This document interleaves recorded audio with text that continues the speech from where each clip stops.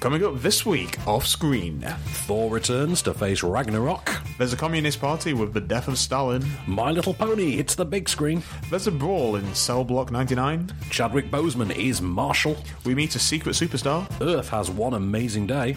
Dina plays Dina in Dina. We celebrate a happy death day. And an 8-year-old girl insists she's not a witch. All those come and more off screen. This is Off Screen. Off Screen. Off Screen. Off Screen.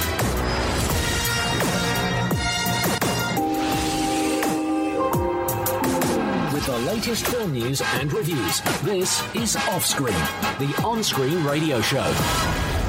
Welcome to Off Screen, I'm Van Gogh. I am Case Allen. So, Mr. Allen, before the news, the reviews, the usual fun, the box office top 5, of which there's one that no one has seen, except people on Twitter.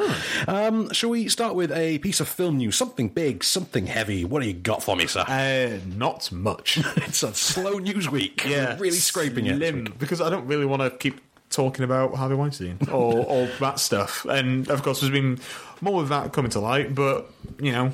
That's what BBC News is for. Go read exactly. that. Yeah. Let's talk about some fun, exciting news of things that's going to happen in the future.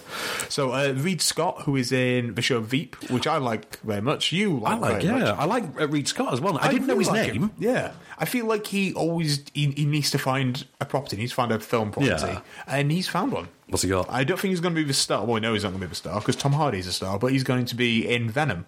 Oh, I think it's a Mad Max sequel. Because I'd watch Reed Scott in a Mad Max sequel. That's so out of place. It'd just be brilliant. That'd be pretty great. That'd be pretty great. Yeah. So, Venom. I'm down with that. It's interesting. Yeah, it's got a really good cast so far. I owe you an apology about that cast, by the way, Good. because we differed on a piece of information a couple of weeks ago What was that? about who was the female actress who was the actress that was joining it, and you had Michelle Williams and I had Jenny Slate, and it turns out it's both.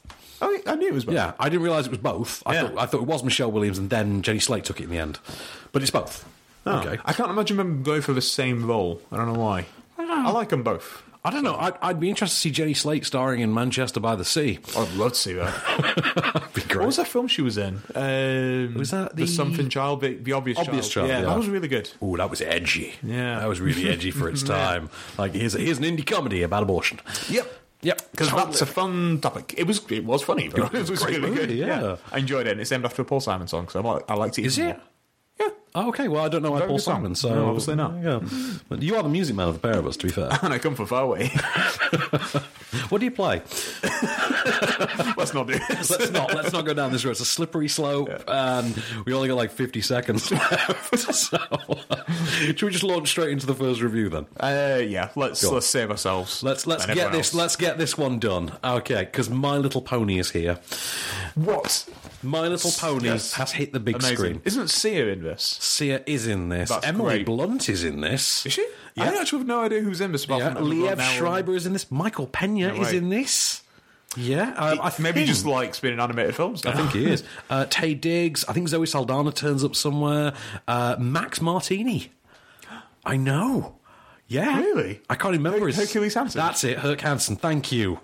Right, okay, so... Right, I'm going to confess straight off the bat, I don't know an awful lot about My Little Pony. Okay, I am not... I mean, you don't look the type. No, I am not a brony, sir. And I will never pretend to be, although I do now know the name of the so-called Main Six, MANE 6, who are the central characters. I do, I really do. So they are go on. Twilight Sparkle, Applejack, Pinkie Pie. Oh, what was my dad's name? That does. Rarity. I'm trying not to look at the screen. Okay, I've got 4. I got 4 down. There we are. But 4 out of 6 ain't bad. 4 out of 6. Oh, Christian Chenoweth is in this as well. In the words of Meatloaf. There you go. Yeah, Christian Chenoweth is in this as well. Right, Oh, so the nice. idea is... Does she sing at all? I'm honestly not sure who voiced what in the actual film itself. I can imagine recognised she would Emily sing. Blunt, and that was it. Right. I didn't recognise the voice cast until I actually looked it up right now. Cheers. Right there. So the idea is that... Crazy Eyes? Crazy Eyes. Oh my God, Crazy Eyes is in this. Okay, cool. I'm on board with that. Tay man, Diggs. we're finding even more. Tay Actually, Diggs I think that's it. Whit McKillip. I know her from Dead Like Me. And then the Seer, obviously. Yeah. Tara Strong is Princess Twilight because she voices every animated thing ever. This is now. a really gripping podcast, Oh, yeah, isn't yeah. it? So, right, let's- Audio. let's get back to it then. Okay, so the idea is Princess Sparkle is preparing for the Friendship Festival, and she's got a. Is it that time of year? Right? It's that time of year, time for the Friendship Festival, and she's got the big star singer played by Sia to come along. Who's there yet? And she's surrounded by 2 bodyguards. I like that she's got her hair. She's got her hair. That's yeah. great. But as the performance is about to, this is her turning up for the performance, and as you would imagine, everything has gone wrong just as she turns up, and they are all covered in cake. Here's a clip. Is it really her? It is! It is! Hiya. I'm looking for the pony in charge. I need to set up for my sound check. A songbird serenade? I was just going to check on you. I'm Princess Twilight, and sorry about the mess. I'm usually not so... Caked in cake? You have visual on buttercream. Visual confirmed. Go for cleanup. So it is kind of twee and clearly for 6-year-old girls, which noticeably I am not a 6-year-old girl. So I know it's shocking given my height and stature. I am not a 6-year-old girl, so I thought the beard gave it away. Anyway, I'll be honest. I've seen far worse animated efforts in the course of reviewing. I've been shown far more lackluster efforts than this. This did have a very much of a sort of kind of mid-90s TV series that gets a direct-to-DVD animated feature sort of a feel to it. I don't know if this is not going to be in 3D in cinemas, because it did seem to have a lot of that 3D effect sheen to it. The musical numbers kind of work. The characters are, they're likeable enough for what they are. Again, I would imagine if I was a 6-year-old girl, I'd probably go nuts for this.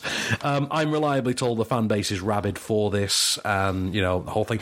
I could talk at length about how they're not ponies, they're unicorns, and also they're not ponies, they're Pegasuses because they have wings. But my Pegasi unicorn doesn't quite have the same ring to it. No. I kind of liked it for what it was, but I'm not the audience for this. It doesn't grip me in the same way that, for instance, Captain Underpants did. But then again, I can relate to that more because of the gender divide, I think. It had its charms in its own little weird, cutesified Technicolor way. The design of it is very anime inspired. I found that really works for it. It works with the sort of spectacle they're going for. They do tack on a sort of pirate kind of a storyline, complete with Zoe Saldana, which is just odd, seeing as she actually played a pirate. She was a pirate. She was a pirate. Yeah. She was the original Pirates of the Caribbean girl, which we never remember now. Yeah, she's in one, isn't she? She's in one, and it never gets brought up. She never comes back in any of the sequels. Isn't she owed the Black Pearl? Yes. But never mind. Those movies make no sense. But this makes more sense than those movies. So, I would say if you have a young daughter and she is a My Little Pony fan, obviously you have no excuse to take her to see this. Or if you are a brony. I came away from it not necessarily converted over to the cause of bronyhood, if that's its term. But I do have about 10% more respect for the culture of My Little Pony now, which is to say, it's perfectly fine. It's not for me. It's fine. But, I'm more of a Power Rangers guy when I like my kids' shows, so... Yeah, but not the Power Rangers film. Not the Power Rangers movie, that sucked. Not the new one, anyway. Not the new one. The 94 one rocked. Give me more Ivan Ooze. Exactly. I want Ooze. We need Ooze in our lives, man. But, no, My Little Pony, I got on with. It was perfectly fine. It trotted along. It was maybe about 10 minutes too long. It's about an hour 40. But, is what it is. You know what you're getting. It's written on the tin. So, plug the podcast edition real quick, shall we? So, get the extended podcast edition, which this week includes at least 2 really good films that we don't get time to talk about on the radio edit. So, we've got that. We've got more news. We've got The Moment of Cage, which is always a good way to cap things off. And, so you can find that on Acast, where you get the digital blaying. You can skip to the relevant bits that you want. You can get it on iTunes. You can get it on Deezer. You can get it on TuneIn.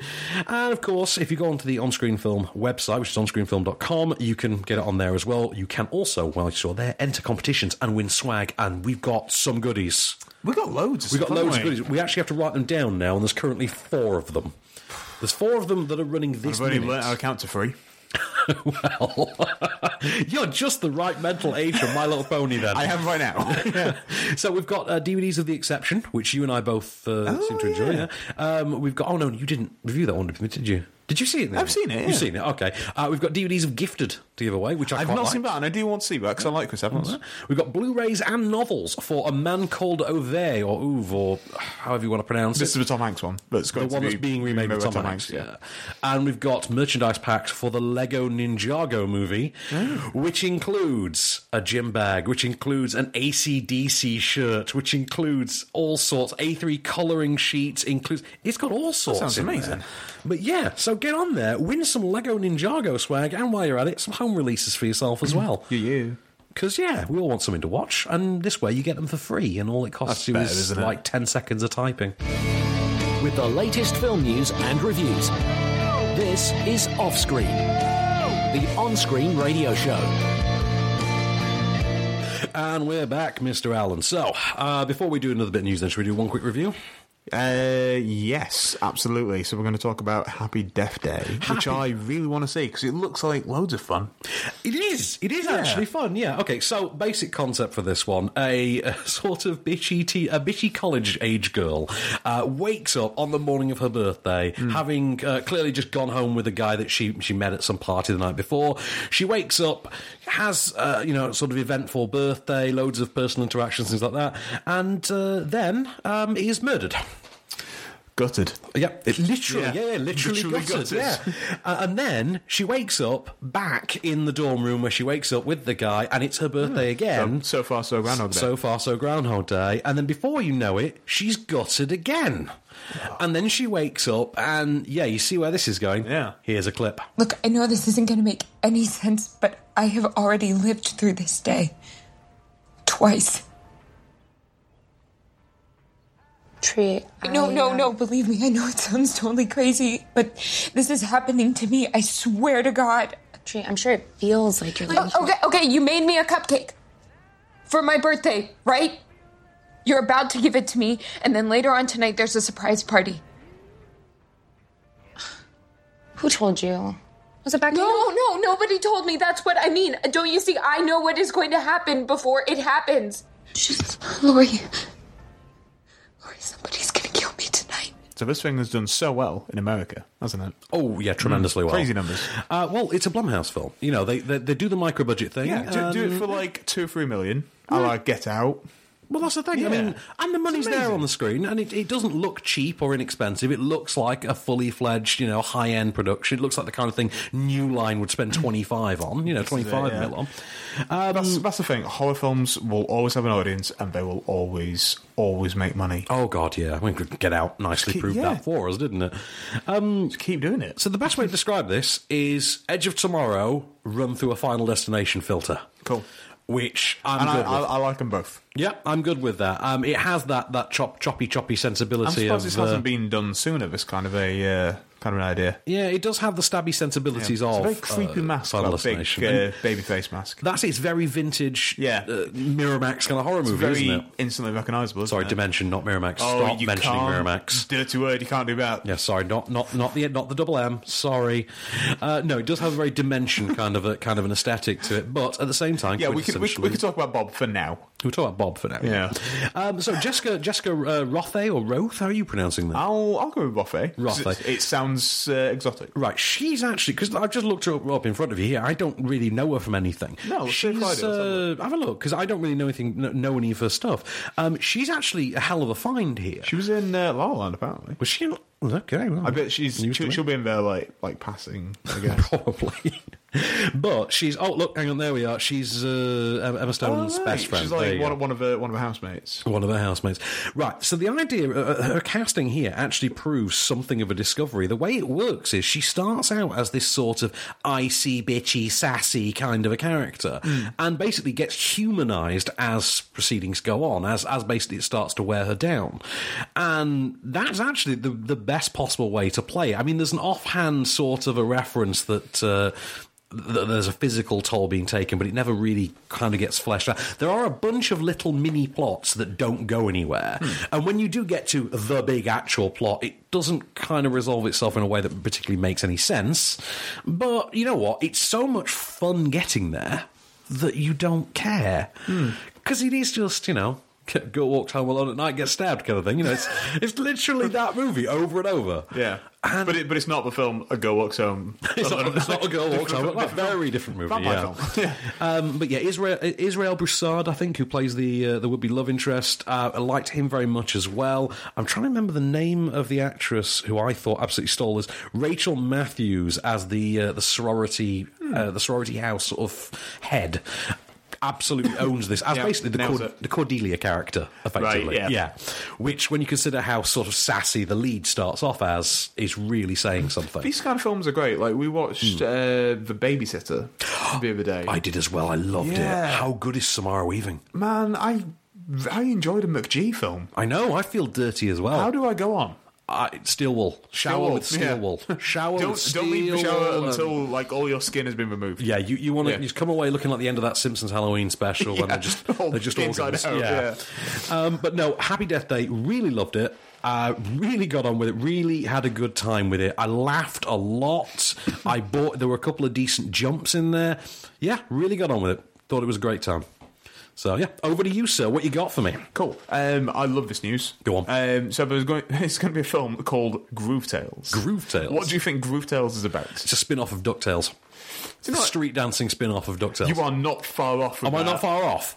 Not about DuckTales, unfortunately. Okay. But it is about street dancing. Okay. About street dancing mice. It's animated, isn't it? Okay. Yes. Well... Technology is not yet advanced to the point where we can... CGI hybrids, you know? Oh, somebody's cooking. Why are we wasting money trying to cure cancer and create colonies in space? What are we doing? Clearly, the future is the CGI live-action hybrid street dancing mouse movie. So, what's the news on this one? I can't go on. Dave Bautista is going to be voicing various roles, so hopefully variant mice. I think did I hear that Jamie Foxx is involved? He's producing it as well. Oh, of course he is. Yeah, that's a marker of quality, right there. Because you think Street Dancing Mice, you think guy Jamie who played Ray Charles. Yeah, totally. Yeah, but I love that. The title is quite good. You got to give them that. Groove Tales. Yes, yeah, I'm on board with that. Also, it's just going to be backflipping, street dancing mice. I can see Dave Bautista bringing some totally do that. Some gravel throatedness to that. But I just like most of Guardians 2 films like that. I'd like to see Michael Rooker his voice was nice. He just turns up. You don't dance like that, boy. I'm a street dancing mouse, y'all. We're not topping that. We're not topping that at all. Should we do the top 10? I think about it. Number 5. Botox. I don't know what this is. Is it Botox? I don't know. Is it Botox? Is it buttocks? No one knows. No one knows. It is a Polish movie. Okay. It was not press screened. I have not seen it. You, I believe, have someone from Twitter who's seen it. That's right. I do. Okay, so you know more than I do. So on which note, I will respectively ask, what does Twitter make of this particular one? Peter Sison, or at great handle there, Peter, at Velvet Cactus 198. Yeah. Incredible. Hashtag Botox. Massive change in tone from gross out comedy skits to poignant female empowerment drama. Hashtag PSFR G1. Hashtag Cineworld Unlimited. Okay, so Cineworld showing this. There's a plug for Cineworld. Okay, so yes, Cineworld was showing this. We know that much at least. Fair enough. Number 4. Manners maketh man. Kingsman: The Golden Circle. You got to see this, didn't you? Yeah, what a treat. It really is, isn't it? Yeah. I mean, I know I'm not alone in this now. It's what I thought it was going to be, and what I thought it was going to be was disappointing. Yeah. In fact, because I thought that's what it was going to be, I guess it wasn't disappointing. I guess it lived up to my expectations. So in that way, job done. It met your low bar. It met my very low bar. That's fine. I just thought it missed any of the sharpness and the wit of the first movie and just became kind of crass and vulgar and stayed that way. I think it's the first film post Prince death to feature a Prince song. Is it? Oh. So I think that's quite a thing. That's the only remarkable thing about it. That must have cost some coin. Yeah. Probably. I think they've got the budget to spare on this one, though, evidently. Well, you can see it all on the screen. And they want you to see it. It's all there, including that 3-day shooting appearance from Chantate. Yeah. But, It's quite noticeable, isn't it, that those new casting additions, they share very little to zero screen time. Oh, yes, definitely. Jeff Bridges, that's an afternoon shooting, tops. Yeah, absolutely. So what's Twitter got no matter? So, that is terrible handle. Okay, terrible handle. Okay, He says, hashtag Kingsman, The Golden Circle, was good, but compared to the first one, it's pretty meh. I'd say it's even worse than that. Number 3. The Snowman. Which I thought was lackluster and uninteresting, kind of dull. It needed more Alec Jones. It did need more Alec. You know what I love? In the trailer, they include the line, I think the snow triggers him. You're like, you live in Norway. I mean, if snow triggered you to commit murder, you'd go somewhere else. Yeah. And it's kind of an example as to why this actually works as a book, but really not as a film. Yeah, I think I would like to be the book. Yeah, I like some Joe Nesbo. Yeah. So apparently it's Yo. Apparently it's Yo Nesbo. Is it? According to Fassbender. Yo Nesbo. That's it. How do you get an author's attention? Yo Nesbo. So what's Twitter got no matter? At Noah House. Fair enough. I think that's actually his name. so That's your name. Yeah. I cannot criticise that, for my name is Case. Watched hashtag The Snowman. I'm speechless. By far I'll say that again. By far of the worst films I've seen this year. I'm going to say exactly how they've Yeah, sure. Yeah. Yep. They spelled, they managed to screw up pretty much everything. So obviously a fan of the book and not that great of a speller. Number 2. Blade Runner 2049. It's amazing, but Vangelis doesn't do the music, so I can only give it a D. Yeah, you know what? I'll go with that. You dropped the ball in the music needs more Vangelis. Do you not find that odd, though? It is one of the most auditorially stunning movies of the last decade or so, and yet it's still not as good as the first Blade Runner. And yet it still needs Vangelis. It still needs some Vangelis. It needs more dog. It's much one of those things. I think it's an amazing movie. I really do. I think it's a fantastic sequel. I can see why it perhaps hasn't resonated quite as well overseas as they would hope, because it's quite a cerebral movie. But then again, the first one was. So you kind of know what to expect with this one going in. But a lot of people have been talking about its lack of box office success, but the first one did. The first one, yeah. It's still more successful than the first one was. Yeah, it's crazy. So, we've got a tweet.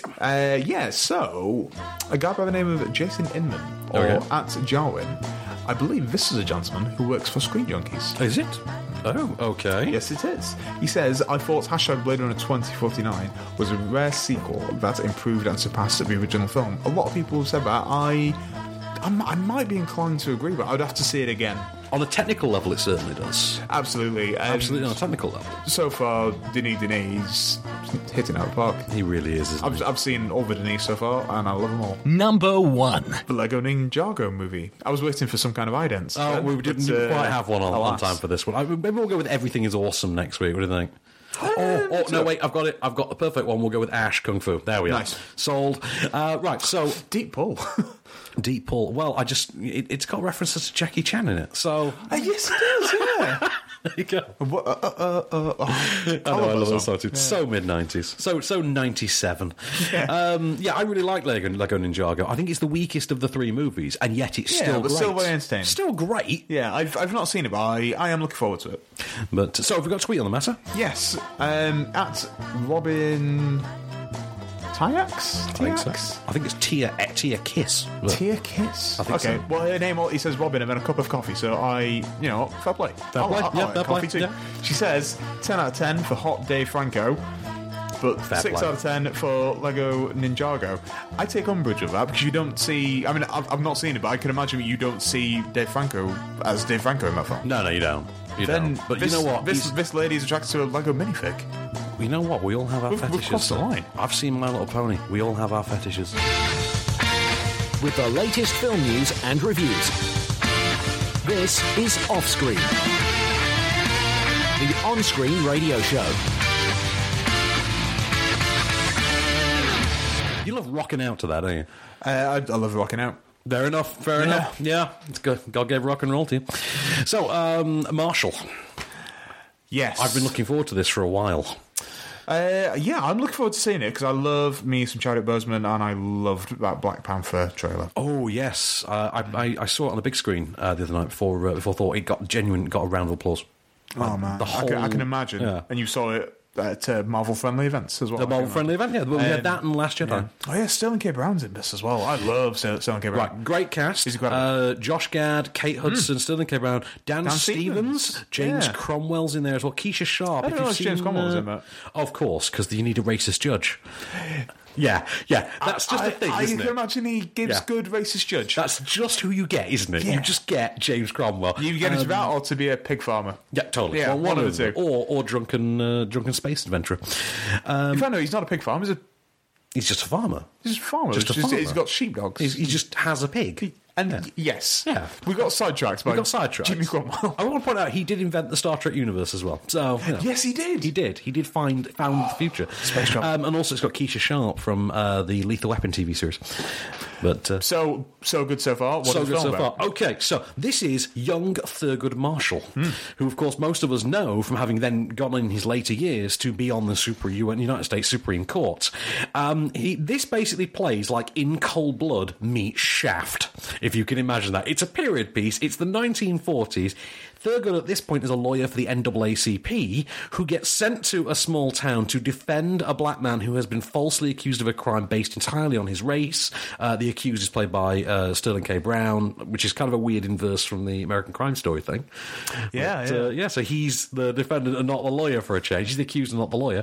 And of course, no sooner has he gotten there than Chaddy Boseman is inundated with small-town racism, bigotry, and outright hatred. Here's a clip of pretty much his swagger. University of Maryland Law School was walking distance from home. They didn't accept colored, so I had to go to Howard. An hour and a half each way by bus and well known as a school for failures. That's too bad. No, it was the best thing that ever happened to me. They just brought in a new dean, Charles Hamilton Houston. Turned that place around, taught me everything I know, including how to sue the University of Maryland. You sued them? You bet your ass I did. As soon as I passed the bar. So Josh Gad and Chadwick Boseman there. And first of all, like I say, In Cold Blood meets Shaft is the best way to describe this, because it has got a bit of, rather than disco funk, in the Shaft case, this goes jazz funk. And it really works. This has got that down. It's got that whole, that wonderful John Grisham-y Time to Kill kind of a pacing to it. And Chadwick Boseman, totally up for it. Did you know that John Grisham wrote the book that the film Christmas with the Cranks is based on? I did not know that, and now I wish I didn't. Why would you do this to me? I don't know. I was thinking about a film the other day, and I remembered that he wrote the book, and it just seems like the kind of thing that he would not write. That's terrible. I feel like I've ruined your Christmas. You kind of have, yeah. Thanks for ruining Christmas. Carry on. I've got the movie Better Watch Out to look forward to, though. So nice.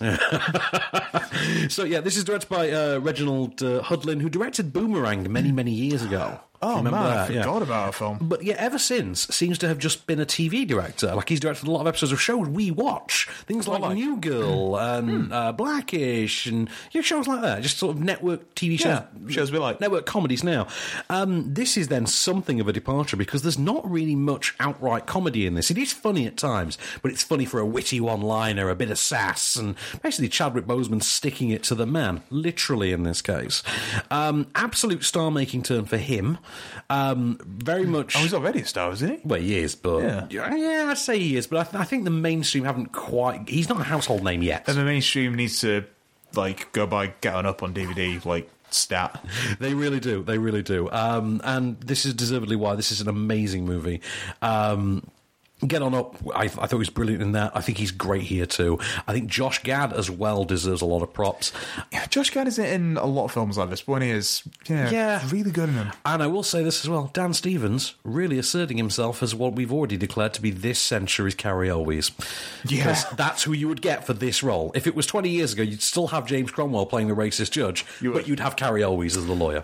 So, yeah, Dan Stevens would be a good Dread Pirate Roberts, I feel. I think so. Yeah. I think so. So over to you. Got a bit of news for me real quick? Well, I think we should talk about Death of Stalin, because I know that you want to talk quite a bit about that. So let's just divulge in that. Fair enough. Because I love the thick of it, and I love Envelope, and I love Veep as well. All things Armando Iannucci has created. So what would you say then about a spin-off, presumably set in the same universe, but taking place in Soviet Russia in the 1950s? I'd say take all my money. Right, okay, so this literally opens with the death of Stalin. Well, not literally opens, but in the first sort of 5-10 minutes, death of Stalin. And I know you're looking at the cast members just gone out, and I know. Stop caressing images of Andrea Riseborough. And she is terrific in this, incidentally. Right, so Stalin dies. No sooner has he dropped dead than his inner circle basically start turning on one another in that brilliant Armando Iannucci-ish way, trying to basically assert which one of them is going to succeed him. This cast, and they're all made up of genuine historical figures. So, as Nikita Khrushchev, you have Steve Buscemi. Perfect casting. As General Zhukov of the Soviet Army, you have Sir Jason of Isaacs. Hello. As Stalin's son, you have Rupert Friend. As his daughter, you have Andrea Riseborough. As Malenkov, you've got Jeffrey Tambor. Honest to God, this So amazing Michael people in Palin this. is Molotov. And wow, okay, but all of this centres around Beria, who is played here by Simon Russell Beale, and he is the manipulative KGB boss that you absolutely think he's going to be. And it basically becomes who is going to screw over the rest of them to the best degree that they might get to take over and run the Soviet Union. Here's a clip. And basically, this is Steve Buscemi trying to console Andrea Riseborough. No matter what happens, I will never, ever let any harm come to you or your brother. Who said anything about harm? No, that's what I'm saying. You know that somebody wants to harm us. There's going to be Tell no. me. If someone, I demand to know. No, I should not have used the word harm. Yes, but you keep mentioning the word harm. No. Why?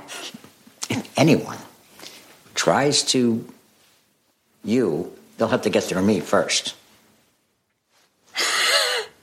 My father's going to die, and I'm going to have you to look after me. I mean, I may as well just shoot myself like Mother. We need to be strong and never afraid. Yeah, well, I wasn't afraid. Now I am afraid. No, don't be, because if any harm... I actually can't believe you said that again. Quick, the bus is back! This is laugh-a-minute hilarious. This is funnier even than any episode of The Thick of It, In the Loop, or Veep. Genuinely, this is fun. And if you can't tell from the clip, the central gag seems to be that he's just let everyone keep their accents. So rather than go with everyone speaking in the same dulcet in Soviet Russia, car drives you kind of a voice, you've got everyone doing their own accents, including Steve Buscemi, who's playing Khrushchev as an American. And it shouldn't work, but it does. This opens with a scene featuring Paddy Considine as a music hall operator. And it's one of the funniest openings to a movie I've seen in years. It's got an absolute scene-stealing turn from Jason Isaacs. I won't spoil for you what that involves. I will just say, from the moment he arrives in this movie, you have never loved him more. And also, he kind of owes Sean Bean a debt of gratitude. But, yeah, you look confused. Wait till you see the movie. Anyway, it's genuinely So he great. dies? No. Why would I say Sean Bean? You think that's the first thing? Because it's Sean Bean. you say to anyone Sean Bean would think, oh, he's Sean dead. Bean is not just a one-trick pony, you know. He has other skills. For one thing, he's very good at getting married. Anyway, I'm guessing he's done it 6 times. So, Has he really? Yeah, I think he's had like 6 marriages. Wow. But yeah, I know. But anyway, so really, really great movie. Really razor sharply written. Like, honest, seriously. Like, Yeah, it's what you'd expect. Really, this is isn't it? like Ginsu knife sharp. This, like, you know those knives that can cut through cans? Cut through cans? Yeah, this can cut through cans. I've never loved a girl so much I gave her 12 sharp knives. But yeah, I really honestly came away from this. I loved every minute of it. I saw this with Chris Honeysett, who'd seen it multiple times at that point. And going into it, I just couldn't understand why. And then when I came out, I immediately said to him, yeah, I understand now absolutely why you saw that again, because I would have. I genuinely laughed myself till it hurt. And then I kept laughing. And that's a skill that only Armando Iannucci can bring out of me. With the latest film news and reviews. This is Offscreen. And we're back. So, hi. Over to you, sir. What you got for me? Something newsy. Isn't there a Star Wars-y thing this week? I don't know what Star Wars means. What? What is that? Star Trek? Because we're trying to... Stargate. Stargate. Actually, Stargate is coming back as a new series, and they have just cast their lead, and it's kind of an unknown. Oh. But yeah, it's like an online exclusive series. Oh, is it going to be like... like with Star Trek, it's going to be like a CBS All Access kind of a... Yeah, but it's their new streaming platform, Stargate Command. Oh, just go away already. I know. We can't... We don't have like £200 to be... I know. All these like $6.99, $7.99, they're all going to add up. Guess better. Their streaming platform, they are charging, I think it's like 20 quid for 6 months. Oh, well, no one's going to do that. Yeah, of course they're not. Because you just buy the box sets, wouldn't you? So, yeah. No, we do have Star Wars news. Is this about the untitled Han Solo spin-off movie? No, it's about the titled Han Solo spin-off movie. And what is the title they have been hanging over us for many months? But like everyone has known what it's going to be anyway, because it's so Kessel Run, isn't it? Fully obvious. Is it Kessel Run, a Star Wars story? I wish it was. It would have been way better. It would have. What is it, sir? Nice. It is Solo, a Star Wars story. Wow. So when they were calling you might as well just bloody told us that from the start. So when they were calling it Red Cup as a working as like a working title, that actually might have been too clever for them. Yeah. Okay. And that's why they were fired. we don't like puns. Well, apparently it's finished now. It's in post and it is still coming out in May. Yeah. Okay. Do it. Fair enough. I'd rather than just push it back, because I want to see Star Wars just own Christmas every year. Yeah, I kind of would as well, to be honest. Also, we're going to have the Yoda movie like a year after that as well. My summers are too crowded. I don't need Star Wars in the summer. That's it. I feel like Marvel own the summer, so let's let Star Wars have Christmas. That being said, Marvel are bringing out a film in the autumn, and that film is... Thor Ragnarok, baby. It's hammer time. So Thor Ragnarok, third and final Thor solo movie. Right. I think we're told in advance, aren't we? It is his last one, isn't it? Well, yeah, I think that was assumed. Yeah. Because obviously we got 3 Caps, we got 3 Iron Men. We're going to have 3 Thors, and that's it. Okay, right, fine. So, it's a couple of years after the end of Age of Ultron. We are told in literally the opening moment of the film. Oh, we're spared one thing this time, by the way. What's that? We are spared Anthony Hopkins narrating events that took place 5,000 years ago. Shame. Yeah. In its place, what you have is a madcap comedic adventure that literally hits the ground running.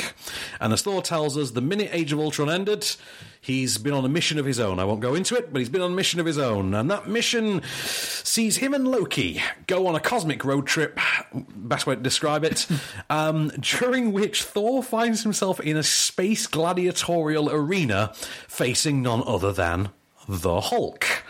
And I tell you what, here's a clip.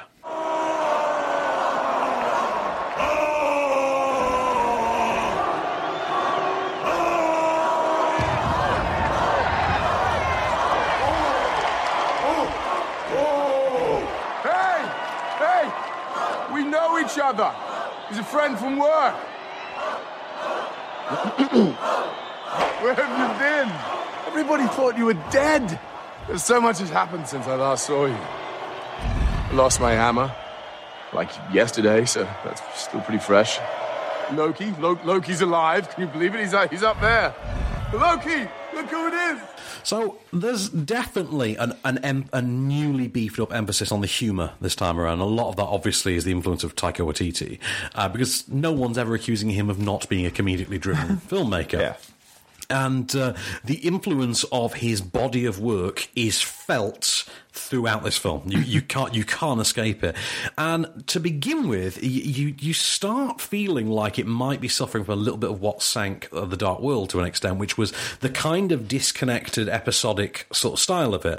However, because the emphasis on comedy is what it is this time around, that sort of gets dealt with quite quickly, and it works. Whereas Dark World still feels kind of episodic. With the sort of emphasis on the comedy side as well, Chris Hemsworth noticeably feels more awake here than he did in the previous two. And it turns out he really is a solidly good comic actor. Well, we also Ghostbusters. Well, yeah, Ghostbusters, Vacation as well. I thought it was quite funny in that. But this is that for an entire film and for a superhero movie. Tom Hiddleston is kind of treading water a little bit as Loki because there's not really anything for him to do here that he hasn't really done before. I think the stakes have shifted a little bit, but it is kind of the similar thing.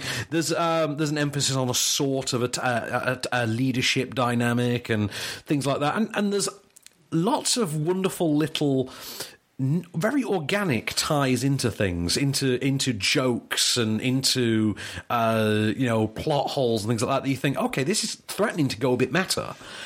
And it never quite goes that way. But actually, what sticks out more than anything is, you remember the way that Guardians of the Galaxy 2 very stylistically feels very rooted in the 70s? This feels very rooted in the 80s. Very synthwave. Very, they've said that, they've said it's like Big Trouble in Little China, those kind of films. Very much, and you can't escape that, and it does feel very much 8-bit video game at times. Very much 8-bit video game to lie. Obviously, it's not going to be a surprise to you that Jeff Goldblum kind of steals the show, because he's Jeff Goldblum. He's Goldblum. He's Jeff Goldblum. He kind of steals the show. Goth Cate Blanchett turns out to be the unlikeliest pin-up you'll ever encounter as a Marvel villain. Also, she does actually kind of break the Marvel villain curse to an extent. She does seem to have an actual personality, which is something that, especially in the case of Thor, outside of Loki, the villains never really had. So this is not another Malekith, put it that way. I didn't think it would be. Yeah, this is a villain with an actual personality. There are cameos that work. There's no cameos that don't work, actually, is probably the best way to say that. And I don't mean cameos from characters, I mean cameos from just new characters. They do all work. Coming away from it, I would say it's a great setup for Thor going forward, Avengers-wise. There's not so much, shifting of the plate, so much as he is repositioning your pieces. I'm good with that. And it might actually be the best depiction of the Hulk we've ever had in a film. Because obviously, I say I'm being as vague as I can with all of this. If you've seen a trailer, you kind of know where I'm going with it anyway. But best depiction of the Hulk. Mark Ruffalo gets some great moments as well. And yeah, I mean, It's just great. It is all around fun. It is a wild ride. It's absolutely the wild ride that you expect it to be, and then some. The new female lead, by the way, Valkyrie. Yeah, Tessa Thompson. Love her. Yeah. Absolutely love her. And please don't let this be another case of there not being a female action figure, because if they sold this action figure... Yeah, I thought she's amazing. This one sells. And, don't get me wrong, you can merchandise the hell out of this film. Yeah. You really could. Just the number of Gladiator Hulk toys you could sell from this. I never thought I'd say this about a Thor movie either. I really like the soundtrack. So Yes. I'll go with that. And, so there's a lot in there. The fan in me was very happy. The comic book fan in me was also very happy. The general cinema goer in me was very happy. It is the longest one of these movies, by the way. One of the Thor movies, I mean. By about 20 minutes, I think. Oh. But it doesn't... But it's still not over long. Doesn't feel it. It's 2 hours 10. Yeah. That's the kind of length I want. Yeah. Didn't feel it in the slightest. I loved the hell out of it. Good. And I can't wait to see it again. I can't wait to see it on Tuesday. I really can't wait. I've got my ticket booked for that. That's why we're reviewing it this week, by the way, is because it's out Tuesday, and if we wait till next Friday, you've all seen it, so what's the point? And also the embargo's dropped by the time you hear this. Because people want you to know about it. Yes, we want to spread the word. We're worried you might not have heard there's a new Thor movie out. But is Thor your phone wallpaper at the minute, by the way? I keep meaning to ask. It is, but... it's the Jeff Goldblum version. Yeah, every character is Goldblum. Oh, okay. Has someone done a Nicolas Cage one yet? I'm sure they will have. I'm sure they will have. It's, I found it on the internet, so I'm sure you can find that. I'm sure you will. So, we need to pick a film of the week. Well, I ain't seen any, so do what you want. So, that's fair enough. Yeah. I'll tell you what, I've got 2 films this week. I love Thor Ragnarok. I can't wait to see it again. It was a great ride. Yeah, really look forward to it. I will recommend as well a film we're going to talk about in the podcast extras, Secret Superstar, which is a Bollywood film, but it has got crossover potential. I think everyone who can see it should see it. It's really great and really charming, and everyone should see it. But Thor Ragnarok, it's such a wild ride. It's so good. And yeah, I mean, I can't wait till you've seen it. I really can't. We're going to have so many great conversations about that. Not to go all Donald Trump on you, that's going to be just the best conversations. Best. So what we got next week? Next week, some interesting stuff. Next week, we've got loads of things. I mean, we've got Geostorm. Oh yes, we're going to review Geostorm a week late. Let's not bury the lead. we're going to do Yeah, we're going to do Geostorm because they weren't press showing it. They refused to show it to the press. I have no idea why. No, not a clue. So we're going to review it next week because we're just like that. Jigsaw is out next week as well. Look forward to it. Absolutely looking forward to that. Saw is back. It's Saw being fun. And that's not being press shown either, but we're going to reposition things so we can actually review it. Andy Serkis's film Breathe is next week. Yes. Okay, that's and Andrew Garfield, Claire Foy. Yeah, well, I feel like because he's in a wheelchair and can't move for most of it, that might be what attracted Andy Serkis, who turns up and says, "Act with your face. Come on, you can do it." Well, he's done it because apparently his mum used to work with like children who had like cystic fibrosis and those kind of conditions, so that's why he kind of gravitates towards it. So it's very admirable. So shut up, man. I just think Andy Serkis and movement, you're never getting away from that. Yeah. Call Me By Your Name is next week. Yeah, the film we have been talking about. We've got to talk about in the podcast extras, but we've also got Grace Jones, Bloodlight and Barney. Love her. I know you do. I'm surprised by this. I never figured you was a Grace Jones fan. If I was a drag artist, my name would be Case Jones. Oh man. Well, hang on. Couldn't you just be a guy who's Casey Jones? No. Like TMNT? Because then I wouldn't be dressed up like Grace Jones. That's true, that's true. The Shining is being reissued next week as well. That's this some lunatic guy made this movie. Apparently he's a bit of a perfectionist. Yeah. And it's about likes the right things. It's about hotel management. Yeah, it's a hard-hitting tale about. It's a documentary about travel and tourism. Yeah, that's exactly what it is. It's about event planning and hotel management. Yeah. And also, Perfect Blue is being reissued next week as well, the 1998 anime movie. Yeah. And also, go on. We've got Geostorm. We've got Geostorm as well. We can't forget Geostorm. I mean, I didn't mention it a minute ago, but we've got Geostorm. Control the weather, control the world. Is that the tagline? That's the tagline. How did I know that would grab you, sir? Andy Garcia is a president. I mean, I know. I'm going to queue up for my ticket right now. I can't wait. I absolutely can't wait. Hasn't this got Jim Sturgeon? It's got Gerard Butler as a satellite engineer. You know, that's who you get. That's who you get, man. Do you see what you get when you mess with the with the weather in this case? With the weather. Do you see what you get, Gerard? But okay, so we've got all those to come and more next week off screen. Don't forget, check out Podcast Edition for more exciting goodies after the end credits.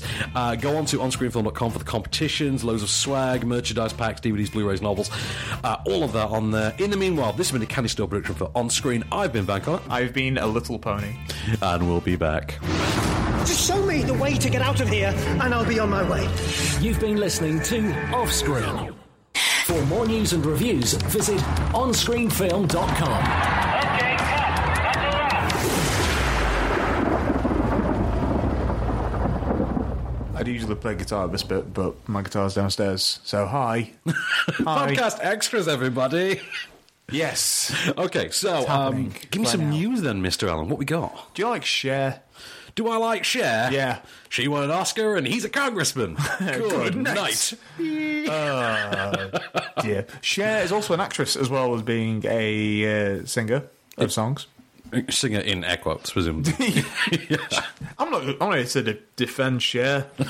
I'm far too retired for that. I do like mermaids. I'll be honest. I do like mermaids. Yeah. I like Moonstruck, but that's more for Nick Cage. Of course, I feel. Yeah. So what's she doing now? She's joined the cast of Mamma Mia. Here we go again, which is the sequel to Mamma Mia!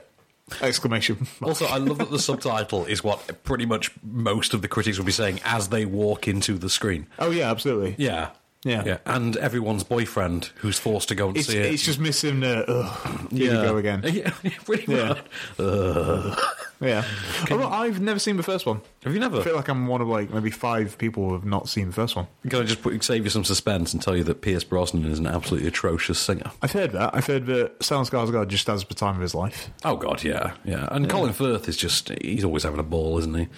When's old Firthy not enjoying himself? Yeah. But I can't think of it. He's having a good time. So, hang on, am I right in thinking, isn't Mamma Mia, Here We Go Again, is that not the one, haven't we got Lily James playing Lily James is playing young Meryl Streep, right. But Meryl Streep is also going to be in it playing Meryl Streep. Apparently, they're Godfather 2ing this one, I think. Yeah, because when you think Godfather, you think ABBA. Yeah, totally, yeah. Absolutely. Godfather, great movie and all, needed more disco. Needed more Bjorn. Needed more Benny and Bjorn. That's what you need. And Agatha, and who's the other one? Who's the other A? There's Agatha and... Oh, in ABBA. Yeah. Alphonse. Alphonse, of course it's Alphonse. It totally is. It absolutely is. I don't know. Yeah, it's just it's Benny Bjorn. Yeah, Benny Bjorn, Agatha. I don't know the other one. Annika? I really don't. Maybe. I don't know. Oh, well, look this up. Give me a review, and I'll look up the lineage of ABBA.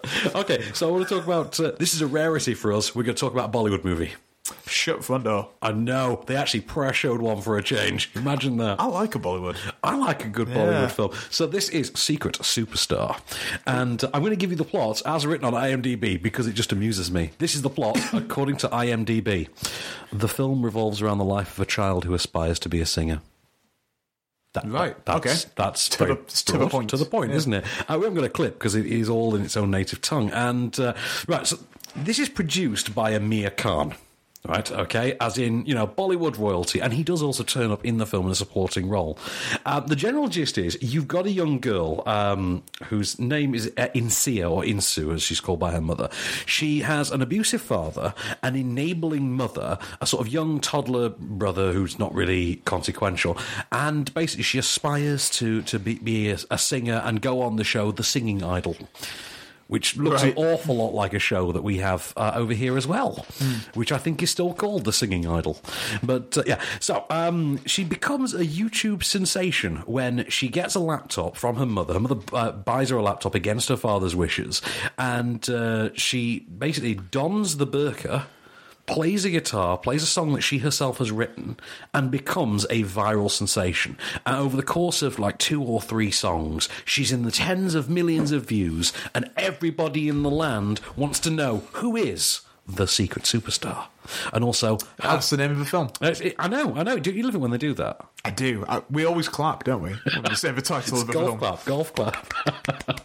But of course, obviously, with her fame comes this idea that she's living a double life, comes the pursuit of one's dreams, etc. And then, of course, then you've got Amir Khan as well, who turns up as this sort of Simon Cowell figure, but like an sort of amphetamine-addled version of one. I mean, I'll tell you something. What did we say? He is 52? I think he is. Round about, yeah. If you or I looked like him at 52... we'd be very lucky. I mean, he looked great in this movie. The dude's buff as hell anyway, but he's looking good in there with the frosted tips and the 90s outfits. I'll be honest, I was quite jealous the entire way through. But the real find here is... Zaira Wasim, who plays Insia, she's terrific. She's a real find. I don't know what she's done before. I mean, she's really young, and she's just got this charming presence. But the whole film, which is written and directed by Avit Chandam, whose work I don't particularly know. I'm not down on my Bollywood. I'm sorry. We don't get shown an awful lot. We don't. So yeah, it's a shame because I would like to see more. I would like to see more. I've seen a fair few. Yeah. But I would like to watch. Remember that one we reviewed? Was it last year? Fan. Oh, that was great. That was really good. The show at Khan. And then as I discovered, SRK is what you're supposed to call it. There's a Bollywood I saw a couple of years ago called Rowdy Rator, which I really, really liked. I never saw. I saw the marketing for it. Yeah, but it was an amazing trailer. The guy was like, "Don't angry me."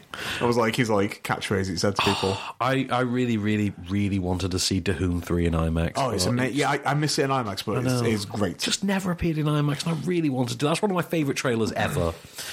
But anyway, so Secret Superstar, it is charming, it is sweet, it is really, really, really good. It will absolutely win you over. It's one of those films that if you get the opportunity to see, you absolutely should. And it's Diwali, isn't it, at the moment? Is it coming up? But, I believe it is coming up. And this is the release they've timed for it.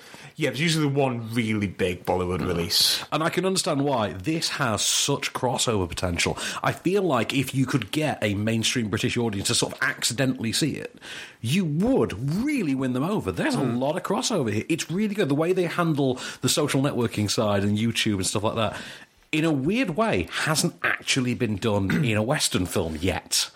So I kind of thought that was ahead of the curve in one sense. But no, I really, really enjoyed it. I thought the performances, Zaira Wasim, Maya Vij, who plays her mother, great performances. Really loved it end to end. I was charmed by it. I was heartbroken by it at times. Flared my daddy issues right up sometimes, I tell you. But, you'll laugh, you'll cry, you'll hurl. You'll laugh, you'll cry, you'll hurl. And you'll do it with subtitles. You'll laugh, you'll cry, you'll read a bit. Exactly the case. If you ever have to change your contact lenses, by the way, don't see this movie first. first. But anyway, so over to you for a bit of news. What we got? Conrad Vernon, who directed Sausage Party, which I liked very much because there's not enough films where there's a big food orgy at the end. No, there aren't. No, most films are missing that, in my opinion. I mean, I'll be honest. I saw My Little Pony this week, and I thought at the end could have done with a big food orgy. Just sometimes you just need a big. I'm glad that you just talk about the food orgy, not some kind of like equine kink fest. It's not what we need. It's not brony porn. No, it's not brony porn. No, thank you. Nay, sir. I said nay. Oh my God. We are but men. He's going to direct a animated Addams Family film, which I am in favour of. You're in favour of? Yeah, okay. I am. Yeah, are you not? I think because that hoax has been going around like Facebook for so long now about the Oscar Isaac, Ava Green. Oh yeah, we'll never get that, but I would love that to happen. That is kind of the dream, isn't it? But you know Absolutely, what? Yeah. If we're gonna have to have something else in the meanwhile, then I'll take an animated Addams Family. Fine. Yeah, I'd say that. I think it's a fun enough property, and like it's a really good family friendly thing. I think with it being animated, there's more chance as well of getting a really, really good cast, a good, great casting, regardless of how they physically look in the role. I mean, though he does look like he could be Gomez. I mean, Oscar Isaac would be amazing just voicing Gomez. I think so, although if it's in animated form, just putting it out there, we could get Antonio Banderas. We could. Which is kind of the dream. We could, yeah. Yeah. I miss Raul Julia. I do miss Raul Julia. He's so good in the Addams Family movies. So good. He is the definition of perfect precision casting. Oh, absolutely. He and John Huston both. Yeah. In fact, pretty much every one of the Addams Family actual family members. It's bizarre, isn't it? Because you would think like Christopher Lloyd. I know. You don't see that man and just think, oh, that's Uncle Fester. But would you argue he was the biggest star out of them? That he was the biggest mainstream star, do you think? Probably. I would guess mainstream, yeah. Yeah. But obviously, Angelique Houston comes from that lineage, and she would have already won an Oscar at that point as well. Of the Chesapeake Houstons. Yeah. Of Westchester Houston. Yes. She comes from a famous Houston lineage. She does come from famous stock, yes. Yeah, absolutely. But I think obviously because of Doc Brown and because of Who Framed Roger Rabbit, amongst many others. And Taxi, I can never forget Taxi. And Taxi, Taxi. Christopher Lloyd has lived a life, hasn't he? He is a man for all seasons, is he not? Well, you look at him, you just think, oh, he's very tall. There's no way he's Fester. He is Fester, isn't he? Yeah, he's incredible. So fantasy casting, please, to the Twitter feed. Who would you get to voice an animated Addams Family? I'd be very interested to see what people come up with on that. As would I. I'm down with that. I think that's good. Okay, let me talk about Dina then, real quick, which stars Dina as Dina. In Dina, as we're told on the poster. In a film written by Dina, and the soundtrack by Dina. Not even kidding. That actually is the poster. Dina is Dina in Dina. That's cool. That actually, look right there, says it right. Let me have a look at this Dina. That is Dina. That is Dina. So this is a documentary. This is a documentary that also sort of doubles as a rom-com, and it is about Dina Buno. She is a 49-year-old woman who decides to move her boyfriend, now fiance, into her home for the first time, and it's basically how they go from having just dated to actually living together, and the run-up to their wedding and the actual wedding itself. As he moves in, there quickly arises a sort of issue between them, which is, although he's verbally affectionate to her, he acknowledges that he is affectionate, for instance, as in he just says, I feel affectionately towards you. He's not really big with the actual, the expression of that. He's not big with actually making her feel cared for and loved. And this starts to form a rift between them, and it's something that she finds herself dealing with in the run-up to the wedding. And, of course, in the meanwhile, you've also got all the usual wedding hoopla, all the usual arrangements and things. Do love a hoopla. And you do love a hoopla. Yes. A shindig, a little bit of dig, a little bit of, hoot nanny, a little bit of whole lot of nanny. That's the line, isn't it? And, of course, there is the issue as well. They both seem to have Asperger's.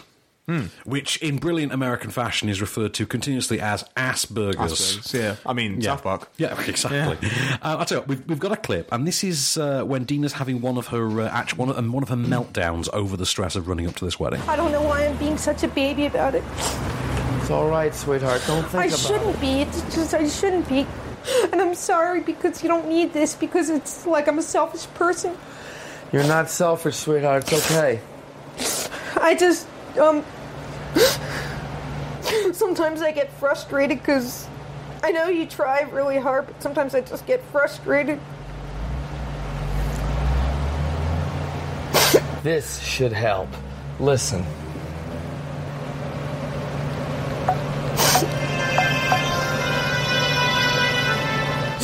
Just listen. So that's Scott, the fiancé there. Right, and his attempt to... I can't remember what the song actually is that he plays. Some 80s pop song that winds up being used at the wedding as well. And one of those sort of naff little things that just, it has this nerdy quality to it. The whole film does have a sort of a charm to it, but there is a sort of an ambivalence to it all as well. And I think it is there's a sort of distance applied by the filmmakers, by Antonio Santini and... Antonio Santini and... Dan Sickles.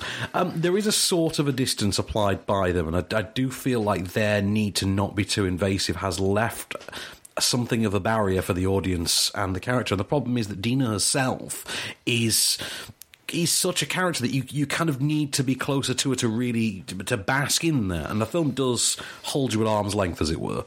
It's not unenjoyable. There are some quite funny moments in it, and there's a lot of charm in there, but... Right.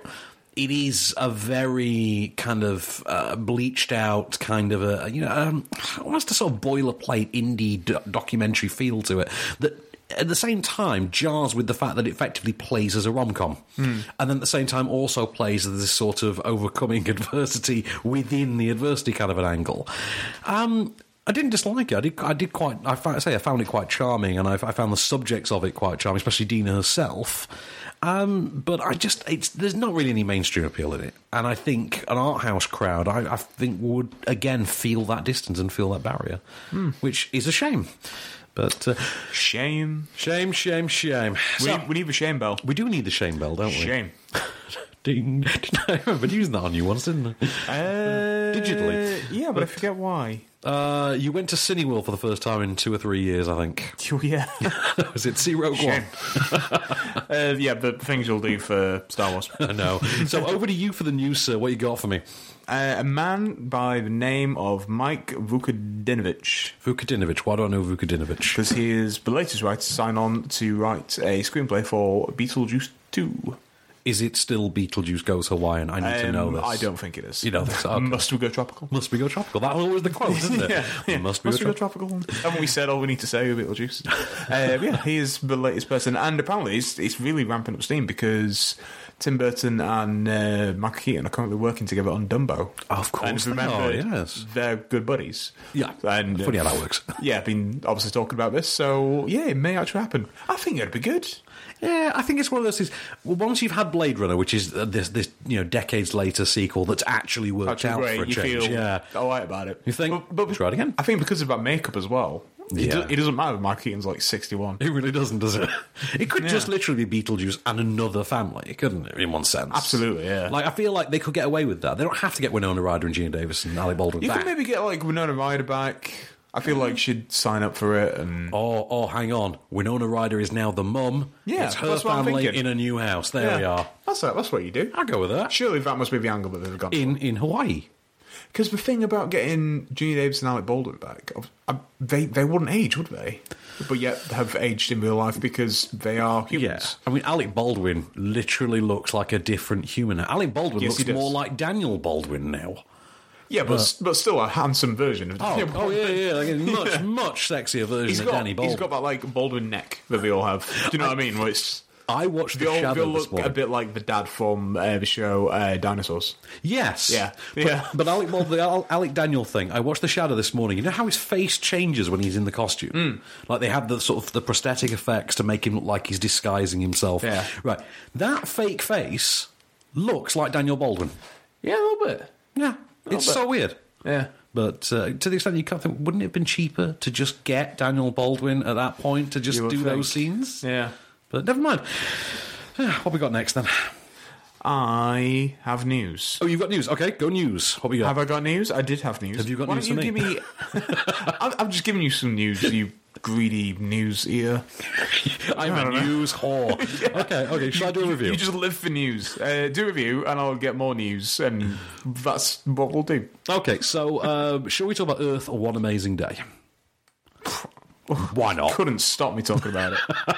Okay, I saw this. I couldn't stop you, really. Yes. Okay, we're clearly too giddy for this.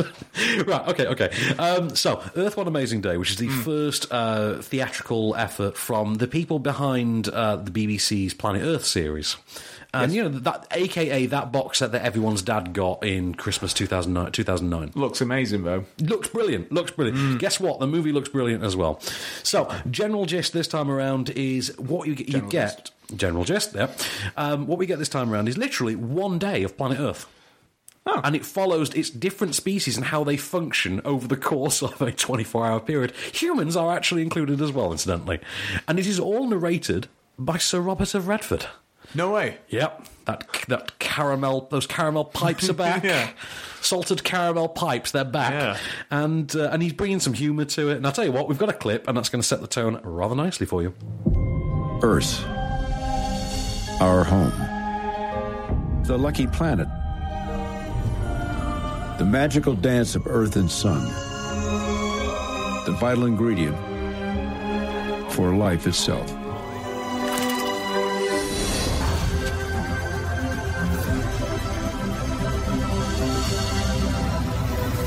Our planet is unique.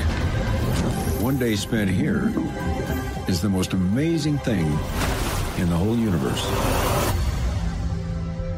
See, doesn't it sound just charming and captivating? It does a bit. It really does. That's when you get Robert Redford. Apparently, in different regions, Jackie Chan narrates it, according to IMDb. But, yeah, so anyway, I would imagine Jackie Chan to be as funny as Robert Redford is at times here, because he just has a bit of a wry wit to it all. Yeah. And it does feel, actually, at times like they've given him a script and he's going off the reservation a little bit. He's taking a detour, throw in some quips of his own. But it's kind of up to the standard of, you know, of the series lineage, really. It's got the grand visuals. It's you'll see this in Costco on 1 million 4K TV demonstrations for years to come. Oh, those TVs. I know. So much. I know. I really want the 85-inch one. Never be able to afford one. No, none of us ever will, but I think about $4,000. I think about $4,000. They're crazy. But yeah, so great visuals. I don't know if you could tell from the clip, by the way, as well. Really amazing score to this by Alex Heffes, whose work I'm not familiar with. But I was genuinely taken in by it. The way that they've laid it out, which is to give it the it is one day kind of thing, and it does go through dawn, morning, lunchtime, kind of etc. And it does work. It does actually give it a sort of a weird narrative through it, and it does play. And it is the kind of thing that you will want on Blu-ray, even though you might not watch it over and over, but you will want to show off your new telly when you can afford it. So, get saving. I don't have the money. I'll never have the money for that. None of us ever will. Okay, so over to you for one piece of news, and then I'm going to give you a film that's just so much fun. Yeah, I can't wait to see that film. You know what it is, too. You don't know what we're talking about, so... Well, we have a microphone, you don't. You don't. You will listen to every damn thing we have to say. So, in the news, what do we have, sir? So we know that Dan Day-Lewis was going to be making his final... Well, he says his final ever performance in a film directed by PTA. By PTA? Yes. Paul Thomas Anderson. No, it's Paul W.S. Anderson. Never confuse your Paul Anderson. Never. No. As a fan of the Resident Evil series, I could never do that to PTA. And we thought it was going to be called The Phantom Thread. And now it's been confirmed. It's The Phantom Thread? It is The Phantom Thread. Okay. Yeah. Star Wars Episode 1, The Phantom Thread. Is this somebody make that poster? This is the last film before Daniel Day-Lewis resigns himself to that life of pursuing his secret passion of street dancing. Well, what he's going to retire for, he's going to become a dressmaker. I know, because of this movie, right? Yeah. This is so weird. Isn't it coming out on Christmas as well this year? Yes. It's actually on Christmas Day, isn't it? I believe so. Well, in the UK it'd be Boxing Day. But yeah. We don't release films on Christmas Day, do we? No, we release films on Boxing Day. Yeah, but in the US they do actually put them out on... Yeah, I think we've had some Bollywood releases on Christmas Day, but obviously it depends on the cinema and whatever. Cineworld in Sheffield isn't open on Christmas Day, is it? No, it's one day of the year where it's closed. Okay, I just thought I'd ask. But yeah, so Daniel Day-Lewis, I don't know who else is in this, actually. They've not said. They've not said. Oh, okay. Which is crazy, really. You have no idea who else is in this. Maybe it's literally just him. But yeah, that's the thing. No other director besides Paul Thomas Anderson could pull that off, though. That'd be great. I would love it if it was just him. There's one photo of him walking down the street. Like a cemetery. Yeah. I just want it to be him, like, talking to, like, fashion ghosts. I could absolutely do that. They're all CG. They're all CG. Side note, Fashion Ghosts would have been a way better title. Oh my God. Daniel Day-Lewis in Fashion Ghosts. Yeah, I'm in. A Paul Thomas Anderson picture. Yeah, totally a PTA joint. Okay, Ball in Cellport 99, I really want to see it because it's the guy that did... Bone Tomahawk. Right, okay. So, which I love. I'll give you the plot first. And then we'll get to why this is. Vince Vaughn in a jail. It is Vince Vaughn in jail. So right. Vince Vaughn doesn't get to the jail for about 40 minutes, though. Huh. Okay, this film is 133 minutes long. That's good. Right, you're not going to feel it. That's the impressive part. You don't feel that. So the idea is, he works for a car impound company. He's a skinhead. He's got a big tattooed cross on the back of his head. He seems to be a little... There's the implication that he might have been a bit of a sort of extreme figure, a thug in previous times, although that's not really fleshed out. He does seem to have connections with with the criminal world, though. Namely through a friend named Gil, played by Mark Bluecast from Buffy. Remember him? Yeah. Riley Finn. Anyway, and also that dude got buff. Like, really buff. Like, side-shaved haircut and buff now. Good for him. Okay, so Vince Vaughn gets laid off from his job, and he decides he gets told the same day as well that his wife is pregnant. His wife is it Jennifer Carpenter from Dexter? Yes. Right. So he decides, well, we can't go on like this. We need income then, because you're not going to be able to work. So... He goes to his friend Gil and says, I'll run drugs for you. And of course, as you'd imagine, one of these jobs quickly goes bad. And he winds up making enemies with the would-be business partners and going down for the crime. He gets sentenced to a very harsh sentence time for it, gets sent to a medium security prison, and isn't there 5 minutes before he gets told, well... I represent the people that you've annoyed. We've got your pregnant wife. We happen to have an abortionist who has perfected the technique of removing a baby's limbs in the womb. Your reaction is absolutely... Yeah, that's it. And what? Yeah, they've got a Chinese abortionist who will go in and take off the baby's limbs in the womb, and they will then deliver them to Vince Vaughn. And this is not stated as an exaggeration. It's an actual thing they go into at length. And the only way this is not going to happen is if you get yourself transferred to the maximum security prison down the road and kill a guy for us. Here's a clip. Helps me live stuff. Man principle. Relinquish it now. You know the difference between right and wrong. And you have a moral compass. I knew before you told me that you got an American flag in your home. You probably got more than one.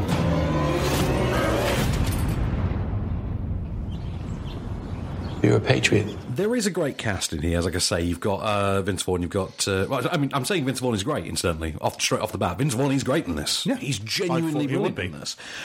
Supporting cast, Jennifer Carpenter, Mark Bluecast, as I say. And then, out of nowhere, Don Johnson turns up. Yes. Right.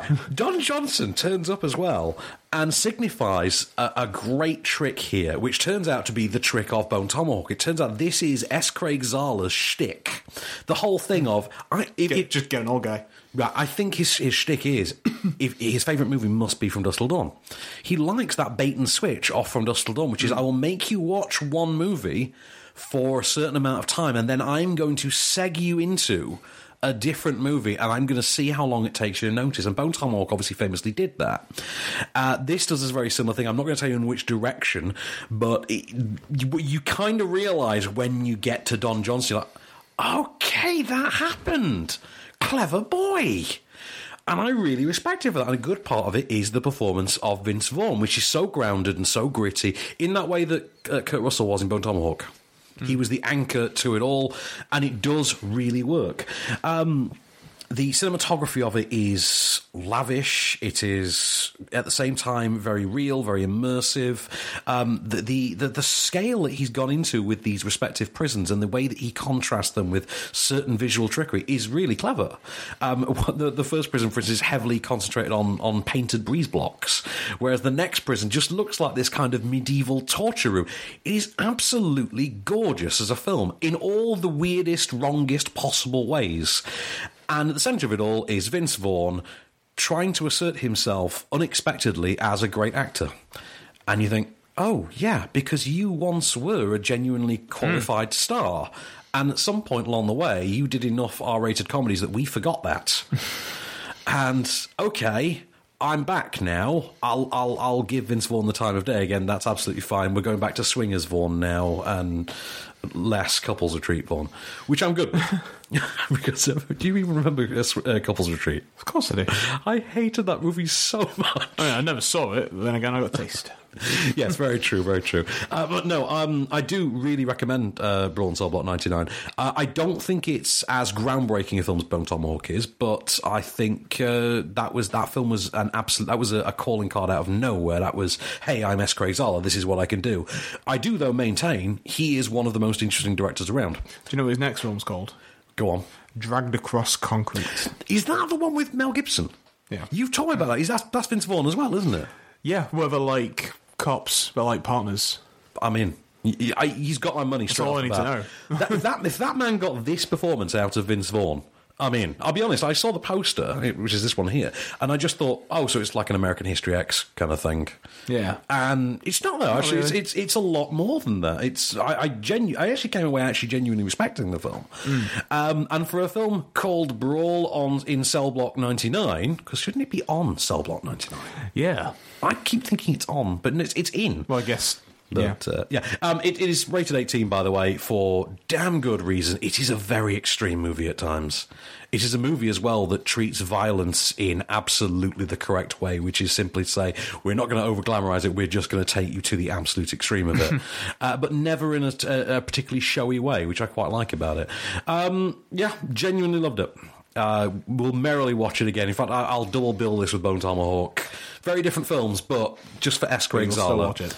Isn't he doing the Puppet Masters remake? We said that a while ago. Yes, a while ago we said that, so I don't know whether that's still going to happen. I hope it is. Yeah, that'd be cool. But I don't know, it sounds like these just original projects are good as well. If that's his one franchise effort, then I'm on board because it's such a wacky one.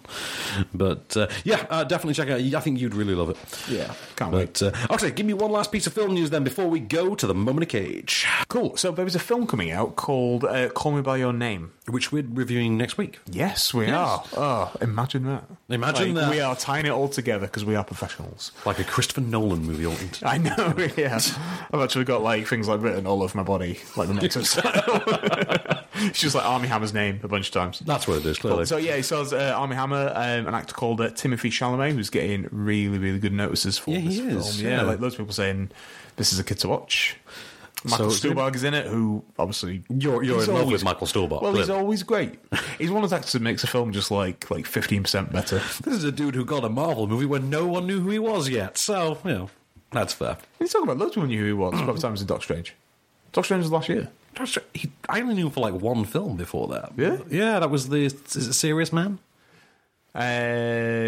Yes. I knew him for like that, and that was it. And I'm like, I always have to think about a film, because I never want to say A Single Man, because they came out at like the same time. I used to get them confused. And that's the Colin Firth one, isn't it? Yes. Single Man is Colin Firth, Serious Man is... Max Stuhlbarg is in that, he's in Hugo, he's in Men in Black 3, he's in loads of films. Is he in Men in... Oh, he is in Men in Black 3, isn't he? He's the little psychic dude. Yes, he is. Yes, quite a pivotal role in that. Oh, I forgot. Right, so the director of Call Me By Your Name says that he's planning on doing a sequel to his film, which is... What's his name, Cass? Is it... Because we've planned this one out. Go on, give it a stab. Let me find it. I'm guessing too. I don't know. So his name is Luca Guadagnino. Okay, I'll take it. Luca Guadagnino. I'll go with Guadagnino. I'll take that. Guadagnino. Yeah, I'll go with Guadagnino. He's planning to make a sequel that's going to be set 7 years after the events of the first one. Do you think he'll call it Call Me By My Name? Maybe, yeah. Ooh. I did read that there was a novel that the novel has an ending that the film doesn't include, like a coda.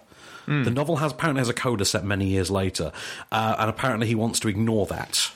That he wants to do his own thing for a sequel. He wants to give them alternative futures, which fair. I'm really looking forward to it, Thornburg. It comes out next week. So that's good. I'm sure James Woods is very much looking forward to it. Oh, just go suck something, James Woods, because I'm sure that you don't want to. Yeah, I'm sure that's what annoyed him in the first place. Yeah, exactly. Okay, on that note, that brings us to an end on the podcast section this week. Yes, when we've got James Woods filleting people, then it's time to end. You know that's when you need to stop talking. On which note, here it is. Your moment of James Woods filleting somebody. Treat me like a fool, treat me mean and cruel, but love me. Break my faithful heart, tear it all apart, but love me. Won't you love me? Wherever you ever go, darling, I'll be oh so lonely. I'll be sad and